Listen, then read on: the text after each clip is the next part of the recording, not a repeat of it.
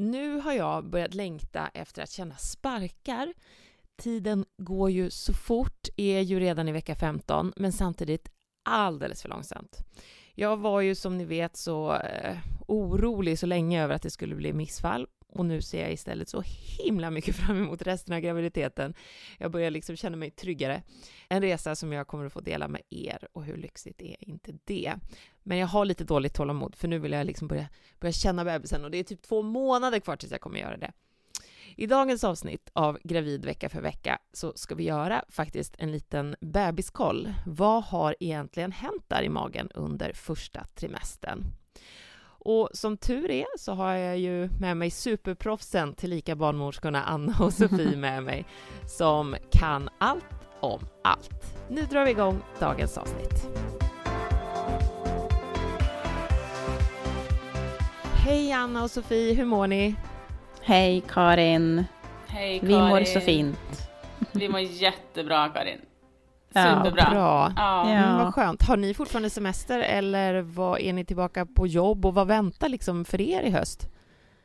Ja du, jag är tillbaka på jobb, har haft en härlig semester och har rivstartat här nu med jobb på förlossningen då. Och jag är ju i Karlstad några veckor till. Sedan kommer jag faktiskt att börja ett nytt jobb. Men jag är kvar på förlossningen. Spännande. Vadå? Kan du berätta det eller är det hemligt? Ja, men det kan jag. Det är färdigt. Jag kommer att vara kvar en viss procent på förlossningen och kommer sedan att kombinera med en mödravårdstjänst. Ja, så...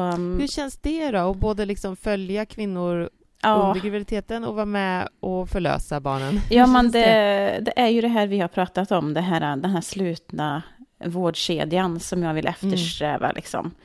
Försöka få in den och se hur man kan jobba och hur känns det så att nu ska jag in i mödravården, lära mig allt om den. Tycker att det ska bli jättekul och jag älskar ju det här. Ja, men jag gillar ju preventivmedel. Jag gillar ju menscykeln och men jag gillar ju också att förlösa. Vad är dina intressen? Jo, men jag gillar preventivmedel. Menscykel. Ja, men Anna, du är ju så fantastiskt bra på det där. Alltså, gud, jag skulle vilja bli gravid igen tack. För att kunna få gå hos Anna på mödravården. För att sen kunna liksom få en förlossning där hon liksom är med. Wow, på den. En vision. Ja. Men grattis för blandningen, verkligen. Ja, men tack. Och Sofie, vad väntar dig då? Nej, men alltså jag gjorde ju en liten ny resa, ja. Så jag har ju börjat frilansa runt på... Jag älskar ju förlossningen. Alltså jag älskar förlossning. Men jag älskar också livet hemma med min familj. Och jag liksom kände att jag måste få 2 saker av de bästa världarna. Och där är jag nu. Jag frilansar, jag jobbar lite mindre. Jag har mycket tid med min familj. Har haft en fantastisk semester. Är just nu i Skövde på förlossningen. Och det är också så här... Wow att få uppleva den förlossningen. Ja, alltså, det måste jag säga. Alltså, det är ju väldigt många förlossningskliniker som är bra. Det är inte det. Absolut inte. Och jag var i Eskilstuna, trivdes också superbra där. Och så kom jag till Skövde och det är på något sätt framtidens förlossningsvård. Kan man säga. Men gud vad roligt alltså det är så här, man går in på stället, det är så organiserat, det är så bra personal, bra undersköterskor, barnmorskor, läkare, cheferna. Alltså det är en organisation som jag faktiskt... Nu kommer alla skriva sig i någon närhet till Skövde. Eller råka vara i Skövde när de ska föda så att de kan få föda där. Ja, men det är så kul att få ta del av det här. Alltså jag är så imponerad över hur de har styrt upp hela allt det. Och jag vet ju att det går att göra. Att det sägs också. Viktigt att det sägs också med tanke på att det är ju så mycket skriverier. Negativt. Som, det är ju tyvärr inte bara skriverier utan det är ju liksom på riktigt att det är dåligt. Ja, precis. Man ska faktiskt inte säga att det bara är skriverier. Så är det. Nej, utan det är ju en pressad liksom, förlossningsvård och människor som larmar och folk som har det svårt både på jobbet och de som ska föda. Så det är ju så otroligt kul att höra motsatsen. Ja, men alltså, verkligen. Och jag vet att Skövde också har liksom haft år där det kanske har varit dåligt bemannat och sånt. Men de har liksom gjort ett jobb. Och jag får liksom gå dit. Jag känner att jag är barnmorska. Jag känner att jag har tiden för mina födande, för paren. Och man känner, jag är i något sånt där litet uppåtgående, energipositiv stadie. Så. Gud, vad härligt. Man hör det på dig. Men Skövde var kvar i 3 veckor till. Sen så ska jag faktiskt tillbaka till Karlstad. Och det ska också bli fantastiskt kul. Så skönt för mig. Men sett lite annat och fått lite andra intryck, tänker jag. Ja, herregud. Alltså Sofies resa har ju också utvecklat mig som barnmorska. Och jag lär mig ju så enormt på det som Sofie lär sig. För så fort liksom Sofie har varit med om någonting, då ringer hon i mig och berättar. Vi måste tänka så här. Men det är ju superhärligt och så lärorikt för mig också, såklart. Spännande. Och så parallellt med det här så ska ni starta er kvinnoklinik också. Ja, det ska vi. Hagakliniken. Ja, precis. Det är också helt drömprojekt. Och så ska ni hinna med podden. Människor, ska ni bli utbrända? Nej, vi gör ju det här för att få mer tid någonstans hemma. Nej, men det är klart att det är mycket just nu. Så är det. Men samtidigt så är det ju här ett jobb som ger en annan typ av energi. Det kan jag säga, att man blir inte stressad på det sättet jämfört med om du går till jobbet så. Utan företaget är ju en positiv energi för både mig och Sofie. Så att det är ju en drivkraft för oss båda, verkligen. För de som undrar, vad är det för klinik? Den heter Hagakliniken och den kommer finnas i Karlstad. Och det är ju en klinik, kan vi säga, Sofie, för egentligen inte bara den gravida, men också för hela kvinnan och alla personer, alla människor är ju välkomna. Men besök oss och läs lite mer, vore ju superkul. Ja, det som är med den här kliniken, det är ju liksom dels, det finns ju mycket annat för, just som du säger, för människan, för kvinnan. Vi kommer ju fokusera på gravidspåret liksom. Vi kommer att ha såklart våra profylaxkurser. Vi kommer även gå in med våra MI-samtal i förlossningsrädsla. Vi har lite planer på att utveckla klimakteriet. Vi tycker att det finns jättelite om klimakteriet. Sen kommer vi även ha våran Elin med som kör mamma-mage, alltså träning, bäckenbottenträning. Caroline som kör gravidmassage, alltså för illamående exempelvis, Karin. Alltså hon har, men liksom för olika besvär. Så det kommer finnas mycket för den gravida. Gravidyoga kör ju Linda. Så det kommer bli fantastiskt. Det kommer bli superbra. Verkligen. Ja. Så kul. Many of us have those stubborn pounds that seem impossible to lose, no matter how good we eat or how hard we work out. My solution is PlushCare.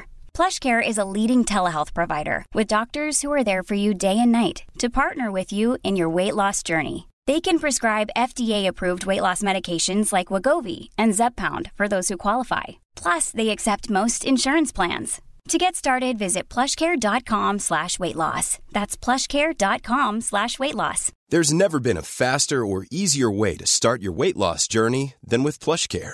PlushCare accepts most insurance plans and gives you online access to board-certified physicians who can prescribe FDA-approved weight loss medications like Wegovy and Zepbound for those who qualify. Take charge of your health and speak with a board-certified physician about a weight loss plan that's right for you. Get started today at plushcare.com/weightloss. That's plushcare.com/weightloss. plushcare.com/weightloss.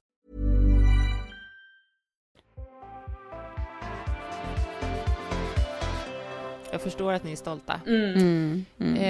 Något som jag var stolt över var förra veckans avsnitt. Petra och Fredrik som öppnade upp sig så om deras liksom IVF och infertilitetsresa och hur de har bollats fram och tillbaka och hamnat mellan stolar och allt har dragit ut på tiden. Och sen så parallellt med det, deras liksom emotionella resa till barn.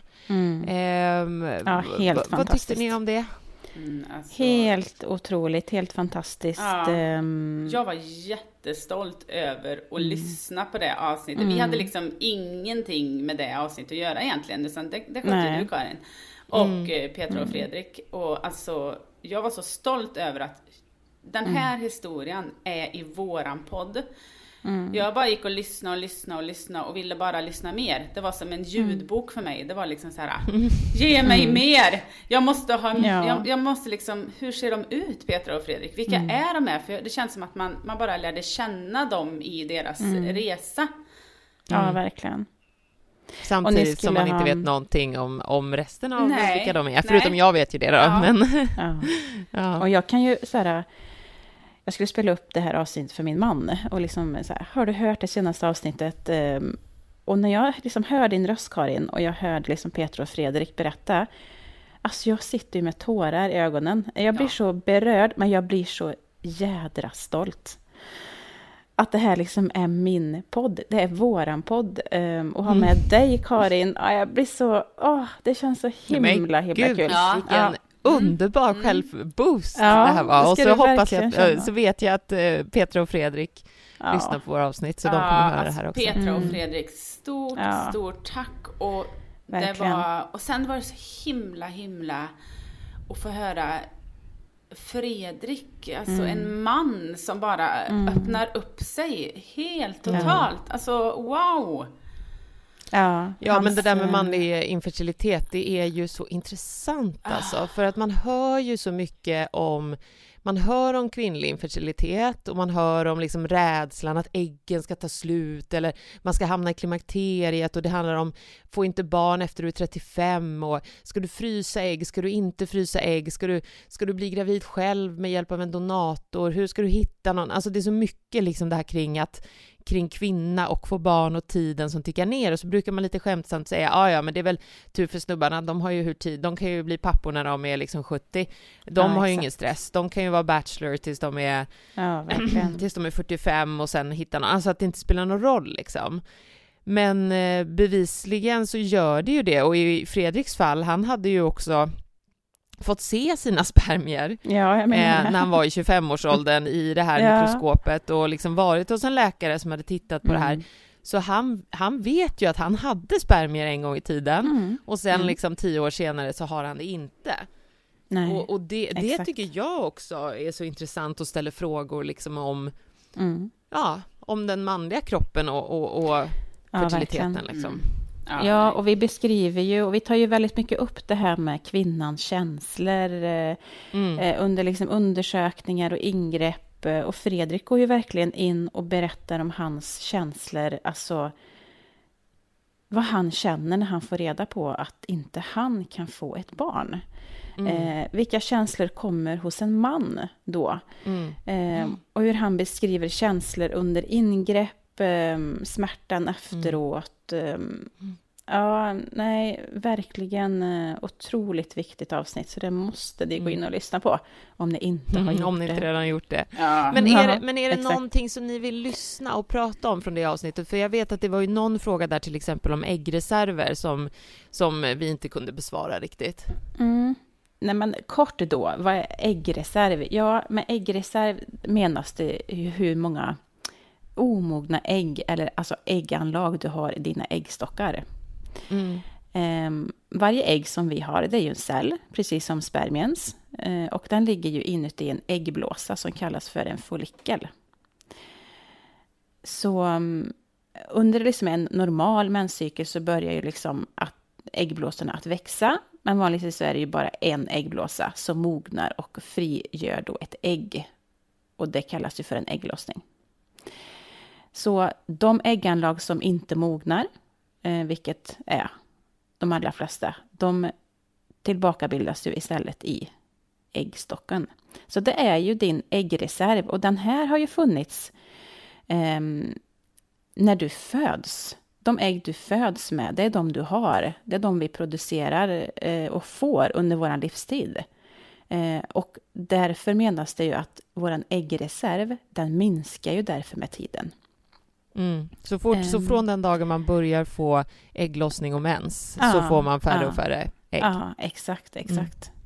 Så det är mycket termer, det är mycket man blir liksom väldigt informerad och får mycket kunskap kring när man genomför IVF, såklart. Så är det. Ja. Ja, men stort tack till Petra och Fredrik. Och jag tänker att vi ska ju hinna med en massa annat kul i det här avsnittet också. Så vi får gå vidare. Och jag tänkte att vi ska faktiskt tillsammans med er sammanfatta första trimestern. Jag är ju vecka 15 nu och jag kan förklara det för er som lyssnar som hade tänkt att jag var i vecka 14 nu. Det är för att vi spelar in sent på veckan och jag går in i nya veckor mitt i veckan. Så nu skulle det ha varit avsnitt 14, men jag har hunnit gå in i vecka 15 och vi vill gärna ligga liksom så att när vi spelar in så är det rätt vecka. Så pratar vi om den veckan som jag faktiskt är i. Och nu har jag då fullgjort eller nu är jag då i vecka 15. Precis. Så du har gjort 15 fulla veckor, vill vi återigen säga. Ja. Precis, ja. Och då har jag ju också lämnat första trimestern bakom mig. Och då känner jag så här, gud vad det har hänt grejer nu. Alltså nu är min mage i och för sig lika stor som den var i vecka 5 liksom. För att jag är ju en sån här som får stor mage jättetidigt för att jag har så svullna tarmar och sån otrolig problem med matsmältningen och illamående och alltihopa. Så att min mage är en ballong från tidigt. Men nu känner jag att livmodern har liksom tagit över det där. Alltså tarmarna har lugnat sig, illamåendet har lugnat sig, matsmältningen är igång. Jag kan liksom bajsa en gång per dag igen. Och allting, ja men det känns liksom verkligen som att tarmarna så här, ja men nu har de vant sig vid den här hormonomställningen och så. Precis. Och livmodern känner jag någonstans liksom, den har dragit sig upp mellan naveln och vad säger man, blygdbenet. Alltså man känner den upp mot naveln liksom. Den är inte kommit hela vägen upp, men ja, den är där. Och då känns det ju som att jag har en gravidmage på riktigt. Och där inne ska det ju då ligga en blivande syskon till mina barn som nu är typ 15 eller så här 14-15 centimeter står det i appen. Och då har det ju hänt så sjukt mycket. Så snälla kan ni liksom proffsmänniskor sammanfatta den här första trimestern. What has been happening in there? Vi kan ju prata också med trimestrar att man kan ju tänka att man delar upp en graviditet, om vi bara ska göra det enkelt. Man delar upp den i 3 olika delar. Så kan man ju tänka liksom att det är 3 månader var. Ja. Så alltså första trimestern är fram till vecka 12. Så du har ju liksom gått in i din andra trimester, men vi fokuserar på den första för det är där du har gått igenom. Men vad vill du veta, Karin? Nej men alltså jag vill veta från att jag kallade det för en liten amöba. Ja, just det. Till nu egentligen när man ser bilder och det ser ut som en liten minimänniska, en liten alien. Ja, men din lilla amöba eller ditt lilla embryo kan vi ju säga att det var från början. Har ju liksom, nu säger vi att det är ett foster. Så. Och under den här första liksom delen du har gått igenom nu, Karin, alltså om jag tänker på det här själva fostret nu, då har ju de flesta, alltså det är ju en liten minimänniska, de flesta kroppsdelarna har ju liksom bildats nu. Och det här kommer ju bara växa och växa tills det blir det här, tills det blir ett barn.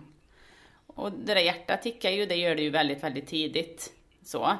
Och det har ju skett under den här tiden. Ryggraden har liksom skapats. Och mot slutet av den här trimestern, då sitter faktiskt nästan alla kroppens inre organ på sina platser. Det är ju rätt så fascinerande. Och hur det liksom har växt från att vara det där lilla fröet, om man säger. Och till att bli, säg som ett plommon ungefär i storlek under den första trimestern. Och här är liksom det mesta av allt som har skett under trimestern har skett på kroppens insida. Jag var så himla fascinerad av han Lennart Nilsson heter han, va? Som har den här boken. Där kan man liksom se så mycket vad som sker. Ja, exakt. Och det är ju obegripligt. så. Nej, men som Sofie säger så är det ju mycket som sker på insidan. Saker och ting växer ju och allting finns på plats. Men det som också sker nu är ju en utveckling utav alltså nervsystem, motorik, reflexer.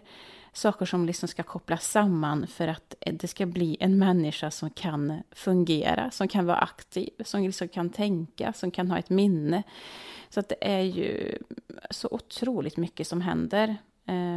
Och att det här lilla fostret ska se mer proportionerligt ut, helt enkelt. Mm.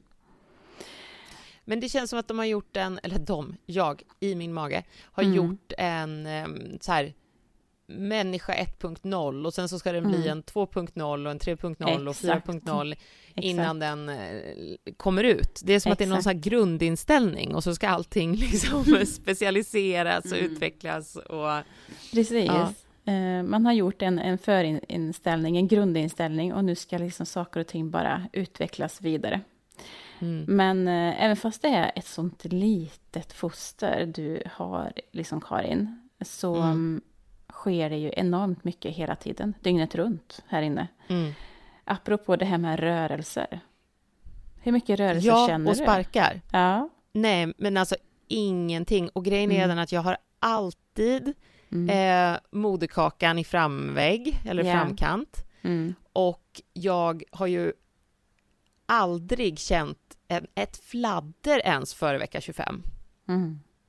Nej, så det är ju sådär, alltså när folk pratar om den här fiskstjärten som kanske snäpper till i magen, eller att man kanske kan börja känna redan vid vecka 19, 20, 21, 22, och de flesta, så står det i apparna att de flesta har ju känt vid vecka 23 och sådär.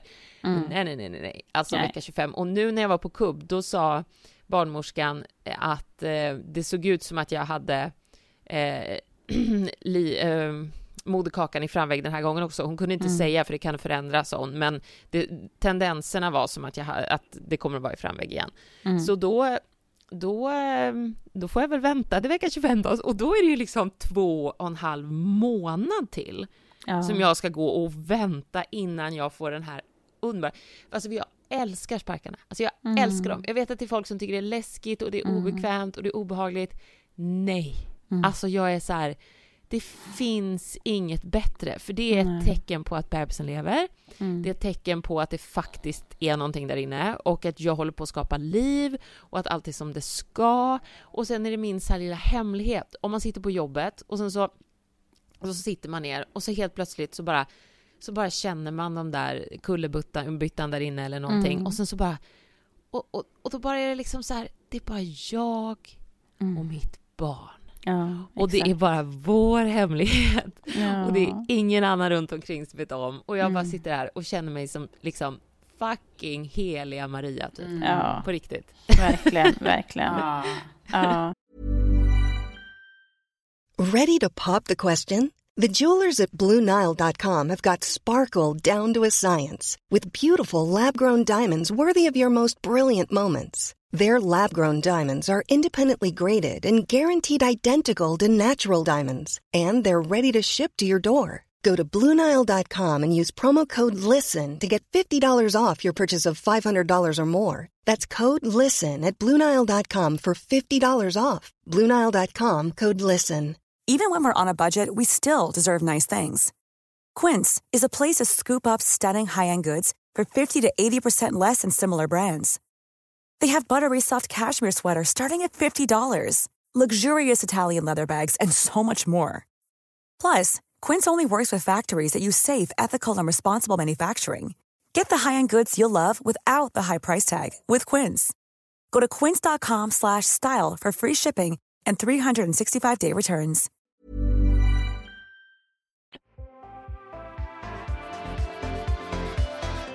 Jag vet inte, hur tyckte ni? Gillade ni sparkarna eller tyckte ni att det var obehagligt och lite jobbigt? Nej, gud, jag älskar dem också. Precis som du beskriver. Det var liksom magiskt här. Men jag tyckte framförallt när man gick in liksom i senare graviditet, när Robin kunde känna dem, att det var en connection liksom. Då var det vi två och bebisen. Alltså det var Ja, det är ju fantastiskt. Och jag kände ju väldigt tidigt mina rörelser. Enormt tidigt. Ja. Nej, berätta. Ja, men jag vet att när jag väntade Elsa så fick jag ju ganska låga buksmärtor rätt tidigt i graviditeten och fick åka in för en kontroll. Kommer inte ihåg exakt vilken vecka det här var, men det var ju tidigt. Och då kunde jag ju säga till läkaren att jag känner barnet, liksom. Jag känner fostret att det lever, men det är någonting som är avvikande. Hon bara, va? Känner du fostret redan nu? Liksom att, ja. Så att det är ju ovanligt. Oj, att man det måste ju vara tidigt tidigt om hon reagerar så också. Ja, verkligen. Så att jag har alltid känt tidigt.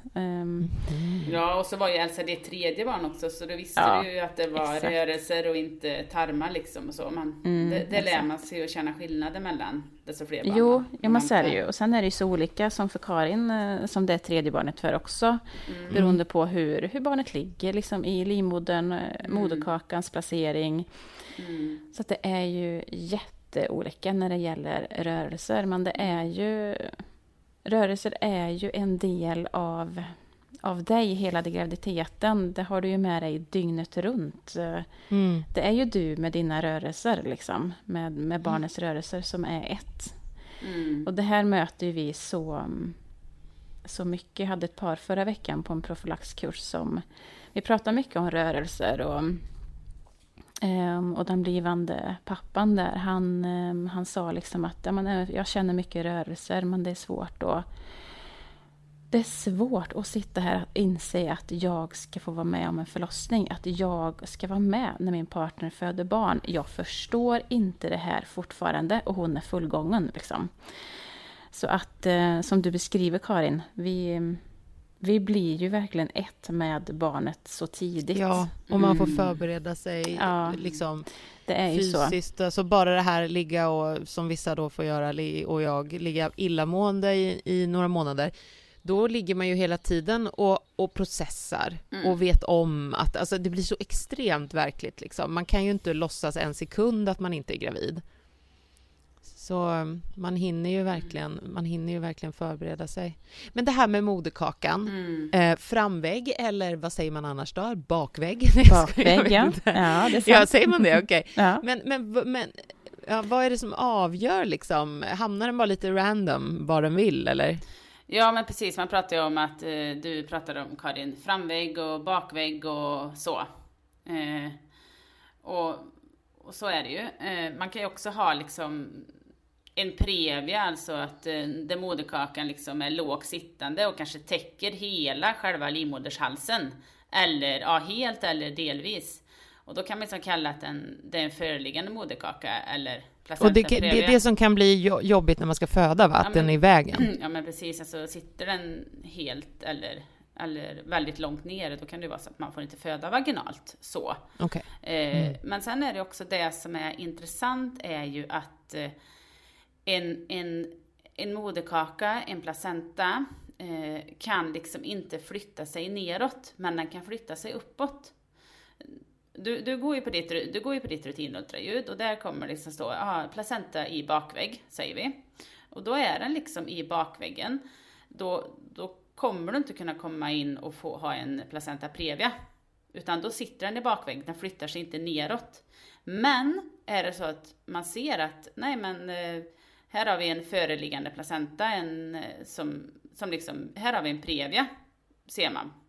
Då kan den flytta sig uppåt ju längre graviditeten går och ju längre din livmoder, desto mer din livmoder växer. Då kan den flyttas uppåt.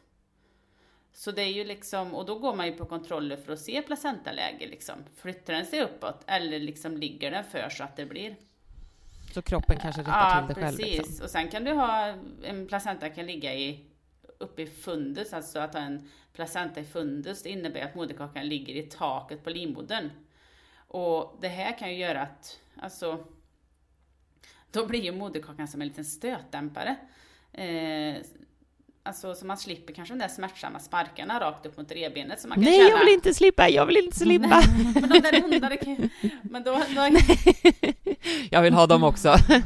Ett annat vanligt läge alltså det är ju att man har en dorsal heter det. Alltså då har man moderkakan dorsalt, det innebär att moderkakan ligger mot ryggen. Det är ett ganska vanligt läge faktiskt. Lateral finns det ju. Då ligger den på sidan av livmodern. Alltså, sen har vi ju akreta, alltså det är ju inte jättevanligt nu, men det betyder ju att moderkakan fäster sig allt för djupt och kanske för mycket i livmoderns vägg. Det är också sådana, alltså det finns så många olika placentalägen. Men jag tänker att det här kommer vi komma in på när vi ska prata om lite risker sen senare, blödningar och risker, och då kommer vi liksom grotta ner oss i det här med placentalägen och vaginalförlossningar, kejsarsnitt, varför och så, tänker jag. Men vi får ju mycket frågor om moderkakan och det här hur den är placerad. Det vi kan säga är ju att moderkakan, den sitter ju fäst på insidan av livmoderväggen. Och precis som Sofie sa så växer den precis som fostret under en graviditet. Och en moderkaka som från början sitter långt ner kan alltså flyttas upp under graviditeten. Eftersom den dras ju uppåt när livmodern växer uppåt. Ja, precis. Så är det. Så är det. Men jag vill bara säga till dig som lyssnar och som har fått veta att du har moderkakan i framvägg, att det är verkligen ingen katastrof, utan det var en del, jag läste en hel del på nätet när jag fick veta det med min första graviditet, och då blev jag liksom lite besviken, för det stod att då kommer du känna fostret antagligen mindre än vad andra gör och sådär. Men jag måste säga att alltså den där bebisen där inne blir så stor och det är så trångt och den sparkar igenom den där. Alltså jag har sett fötter och jag har sett rumpor och jag har sett händer, alltså och armbågar och känt allting liksom. Så man går inte miste om någonting bara för att man har den i framvägg. Och det tycker jag ändå att det hade jag velat veta första gången, för jag trodde liksom att jag skulle rånas på en bit av upplevelsen, men så var det inte. Det är bra att du säger det, Karin. Jättebra. Vi behöver liksom man behöver inte lägga så här sjukt mycket fokus på placentaläge om det inte är så här att man har en lågt sittande placenta, för då blir det liksom automatiskt extra kontroller. Så. Ja, precis. Ja. Exakt. Nej men du Karin, jag tänker så här, nu har ju du frågar och vi är ju så nyfikna på så mycket när det gäller dig. Ja, exakt. Ja. Kan inte vi få fråga dig lite? Jo men kör. Får vi det? Kör. Ja, det är klart. Hur är den här graviditeten till skillnad mot de andra när du liksom går in i, för så är det ju att kvinnor blir ju, om vi pratar om ålder, så blir ju kvinnor liksom i allt större utsträckning gravida i högre ålder nu för tiden. Till skillnad mot förr. Och nu, för det är liksom andra faktorer som tar plats i livet. Så är det. Innan frågan om barn blir aktuell. Så. Ja. Alltså jag har ju en 3- och 4-åring hemma. Ja. Och om jag bara jämför att vara 35 eller 34 och gravid och nu, för mig alltså, så känner jag, nej men jag har sagt flera gånger till min man så här, jag är för gammal för det här. Har jag sagt nu under liksom inledande trimester faktiskt. Alltså, och jag tror inte att alla 38-åringar känner att de är för gamla för att vara gravida. Utan för mig handlar det också om att jag har 2 sen innan. Och jag har någonting att jämföra med. Plus att jag måste ta hand om de här 2. Ja, precis. Också parallellt med att vara gravid. Så min känsla är att jag kommer inte göra det här igen.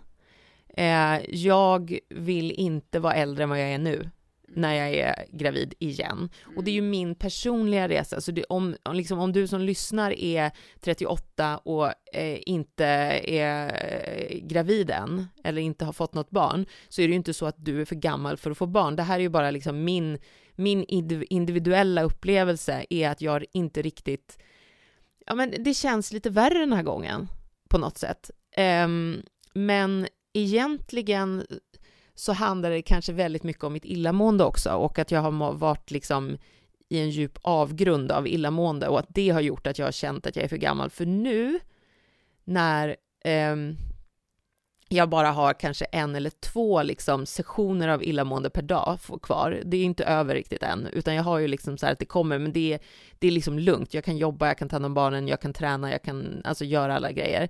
Då känner jag mig ju genast mycket starkare. Så att på så sätt är det ju den känslan av att vara för gammal kanske liksom kommer att blekna. Förstår ni? Alltså när jag väl är i vecka 35, som är så här, jag älskar ju sista trimestern. Då kanske jag inte kommer känna så. Så att ni får fråga igen. Men just nu är intrycket att det här är tyngre och jag känner mig för gammal. Nej, men jag känner också igen mig i det, Karin. Jag är ju lite yngre än dig dock, men just det här med orken och energin, om man då ska jämföra om det hade varit en yngre tjej som hade fått sitt 3:e barn. Det blir ju en skillnad om man ska se det. Men hur gammal var du när du fick ditt 3:e då? Elsa fick jag, då var jag 34. Ja, okej. Så när jag började producera barn, då var du klar. Ja, precis. Men det var ju en sak som vi funderade på länge. Vi hade rätt stora barn, eller de var liksom större och klarade sig liksom. Vi hade gått igenom det här blöjor, välling, nätter som var vakennätter, du vet. Allting rullade på ganska skönt. Och det var ju så här, kommer vi orka gå igenom den här barntiden liksom igen. Och framförallt liksom ge ett 3:e barn den tiden liksom som vi ger till de andra barnen. Men om man liksom krasst ska se liksom, när man jämför unga mot en äldre mamma, så är det ju det som är skillnaden. Du har mer ork, mer energi om du är yngre såklart. Generellt så. Sen ser det ju såklart olika ut. Men det där är intressant, för jag känner inga betänkligheter inför faktiskt det här med att vara mamma sen. Att vara förälder åt det här barnet. För jag känner att när jag inte är gravid, då har jag hur mycket energi som helst fortfarande. Jag känner mig liksom inte som att jag har åldrats än. Liksom. Utan det är just bara så här att tackla den här liksom, alltså att vara gravid och göra det här. Det är liksom i den situationen jag känner mig gammal, förstår du? Och jag sitter här, när ni sitter och säger det här, så sitter jag, jaha, är det så ni tänker? Jag tänker lite så här tvärtom. Alltså, jag tänker så här, när man är äldre, man har mer livserfarenhet, man har hittat sig själv oftast mer. Kanske jag bara tänker på mig själv. Jag är i en situation nu i livet där jag liksom har hittat mitt inre lugn, mitt föräldraskap, vårat föräldraskap, våra teamarbete. Och jag känner kanske att jag skulle ha mer energi för att man nu har gjort någonting med tiden och livet och är så samspelta. Jo, men nu pratar vi ju lite grann om fördelarna med att vara äldre och få barn. Inte när man ser det rent fysiskt på kroppen. Det var lite så jag menade. För det är det jag tänker. Jag tänker rent alltså fysiskt liksom, och att då känner jag så här att det här är annorlunda från de tidigare gångerna i alla fall. Precis. Men om man då ska kolla på det här med, finns det några fördelar med att få barn när man är lite äldre? Vad tycker du, Karin, då? Jag ska bara smälta det här med att ni kallar mig lite äldre. Jag är så här, jag är liksom, herregud. Jag har inte fyllt 40 och jag känner mig så ung och det är liksom... Ja, men det är vi också. Jag vet, det är bara lite roligt. Man måste ju i fertilitets och liksom så här, tankar och sånt förstå att man är äldre. Som är 18, 20 plus liksom. Ja, visst. Nej, men alltså jag köper det. Det är bara lite fnissroligt. Men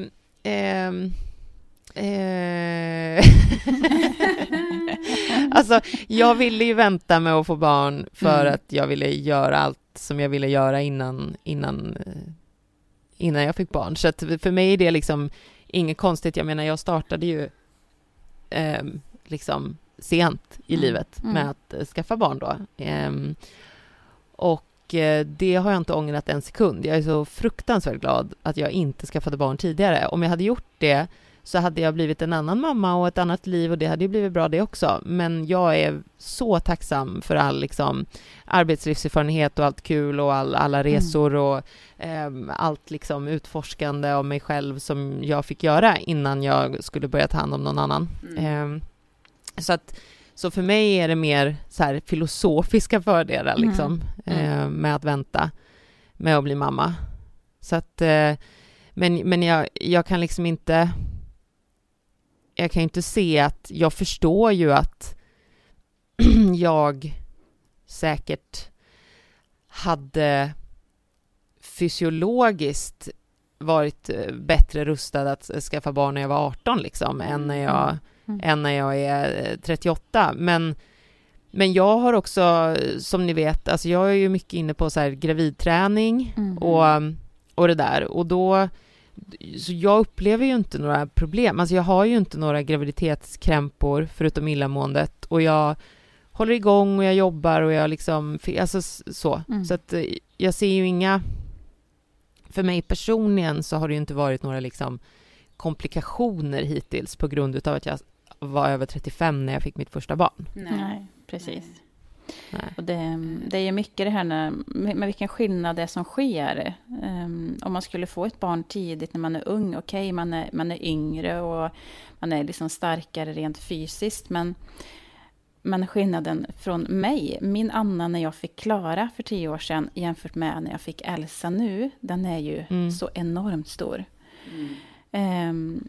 Alltså jag var i graviditeten på ett helt annat sätt när jag fick min Elsa liksom för 2 år sedan.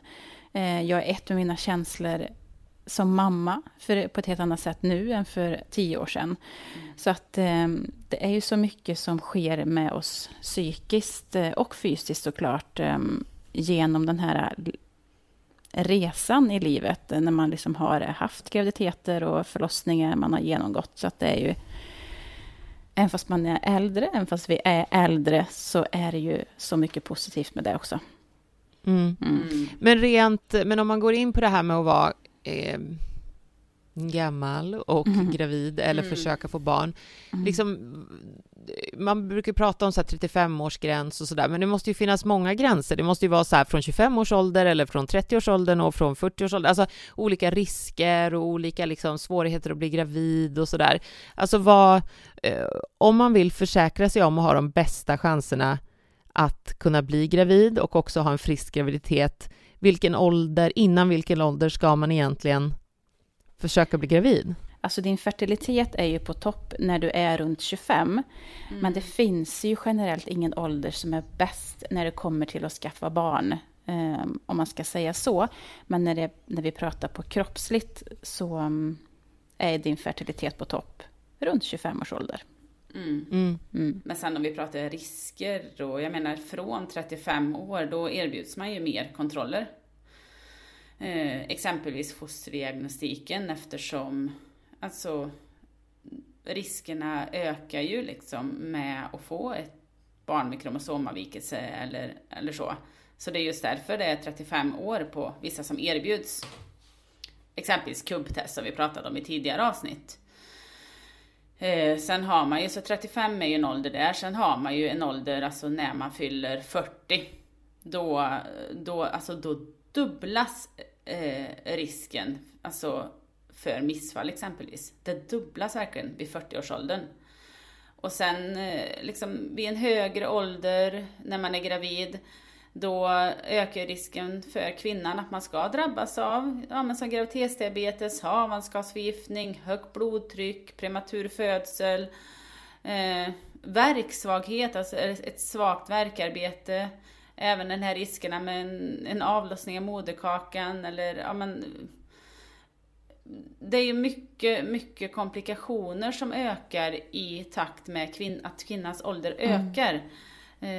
Så är det. Så alltså, kvinnor som är äldre än 40, de löper ju en ökad risk att drabbas av komplikationer just i samband med graviditet, men också under förlossning. Det är så antifeministiskt. Ja, jag vet. Och sen pratar vi om det här med klimakteriet, menopaus, som en del kan ha problem med runt liksom 45 års ålder och liksom uppåt. Så att det är ju saker som händer hela tiden här.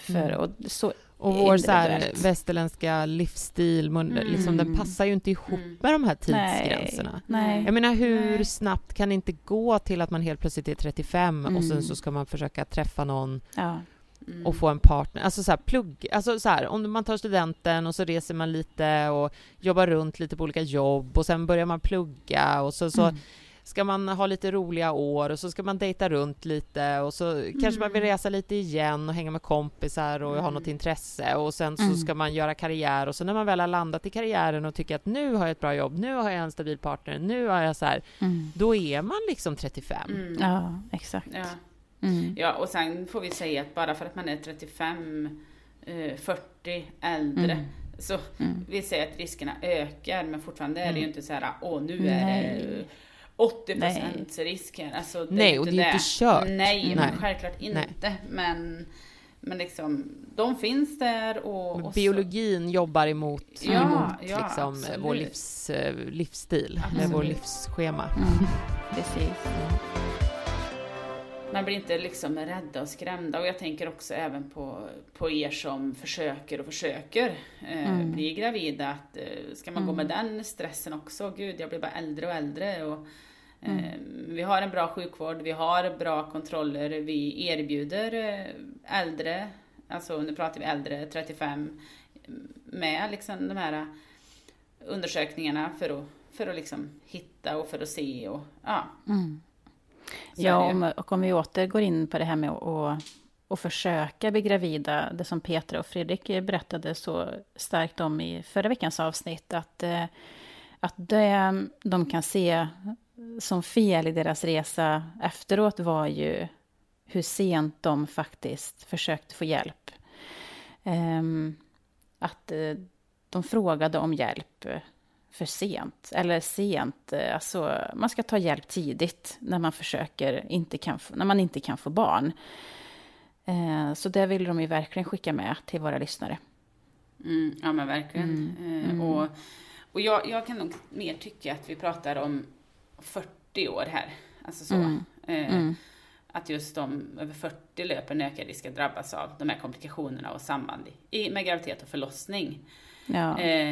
Och man har ju gjort många studier på det här, så är det ju. Och så ser man ju också att många äldre kvinnor, alltså om vi ska prata om de här ensamstående kvinnorna, som kanske fortfarande är singlar och så liksom, de vill ha barn. Och då blir de liksom kanske gravida efter just 40-årsåldern med liksom en assisterad befruktning. Och man ser också att det är en ökad risk även där liksom. För åldern ökar ju. Och då blir det en ökad risk med att drabbas av de här komplikationerna. Och där har man ju sett, just om vi pratar 40 uppåt, och vi pratar om det. Och då, resultaten visar ju liksom att de äldre mödrarna har fler komplikationer jämfört med kvinnor under 40. Så. Men man ser också att de har en högre grad av ohälsa generellt. Så har de. Men samtidigt, risk och komplikationer och svår graviditet kanske till trots, det är ju liksom, om jag var i situationen att jag var 40 plus och hade en liten möjlighet att kunna bli gravid och få ett barn, då hade jag kört ändå. Ja, men kör. Ja, vi möter kvinnor. Så det är ju det. Alltså, teorin och liksom vetskapen, och, alltså, det är ju en sak. Sen är det ju den personliga resan och den personliga längtan efter att få barn. Och då är det ju värt att testa whatever. Ja, och vi ser ju det här varje dag. Kvinnor som är äldre nu då, som får den här graviditeten, som har en helt normal graviditet, en helt normal förlossning, allt går superfint. Så att herregud, vi vet att det här kan lyckas. Ja, givetvis. Absolut. Ja. Bra att avrunda dagens avsnitt med. Och jag måste bara säga jippi, och att vi kan skåla lite i typ alkoholfritt bubbel, att jag har fucking klarat det till vecka 15. Härligt. Ja. Fantastiskt. Underbart. Skål för och jag det. är fortfarande gravid. Ja. Skål.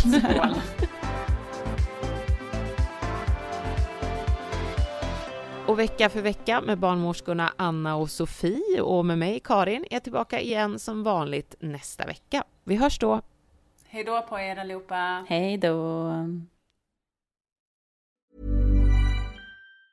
Mom deserves the best, and there's no better place to shop for Mother's Day than Whole Foods Market. They're your destination for unbeatable savings, from premium gifts to show-stopping flowers and irresistible desserts. Start by saving 33% with Prime on all body care and candles. Then get a 15-stem bunch of tulips for just $9.99 each with Prime. Round out Mom's menu with festive rosé, irresistible berry chantilly cake, and more special treats. Come celebrate Mother's Day at Whole Foods Market. Hey, it's Danny Pellegrino from Everything Iconic. Ready to upgrade your style game without blowing your budget? Check out Quince. They've got all the good stuff, shirts and polos, activewear, and fine leather goods, all at 50 to 80% less than other high-end brands. And the best part? They're all about safe, ethical, and responsible manufacturing. Get that luxury vibe without the luxury price tag. Hit up quince.com/upgrade for free shipping and 365-day returns on your next order. That's quince.com/upgrade.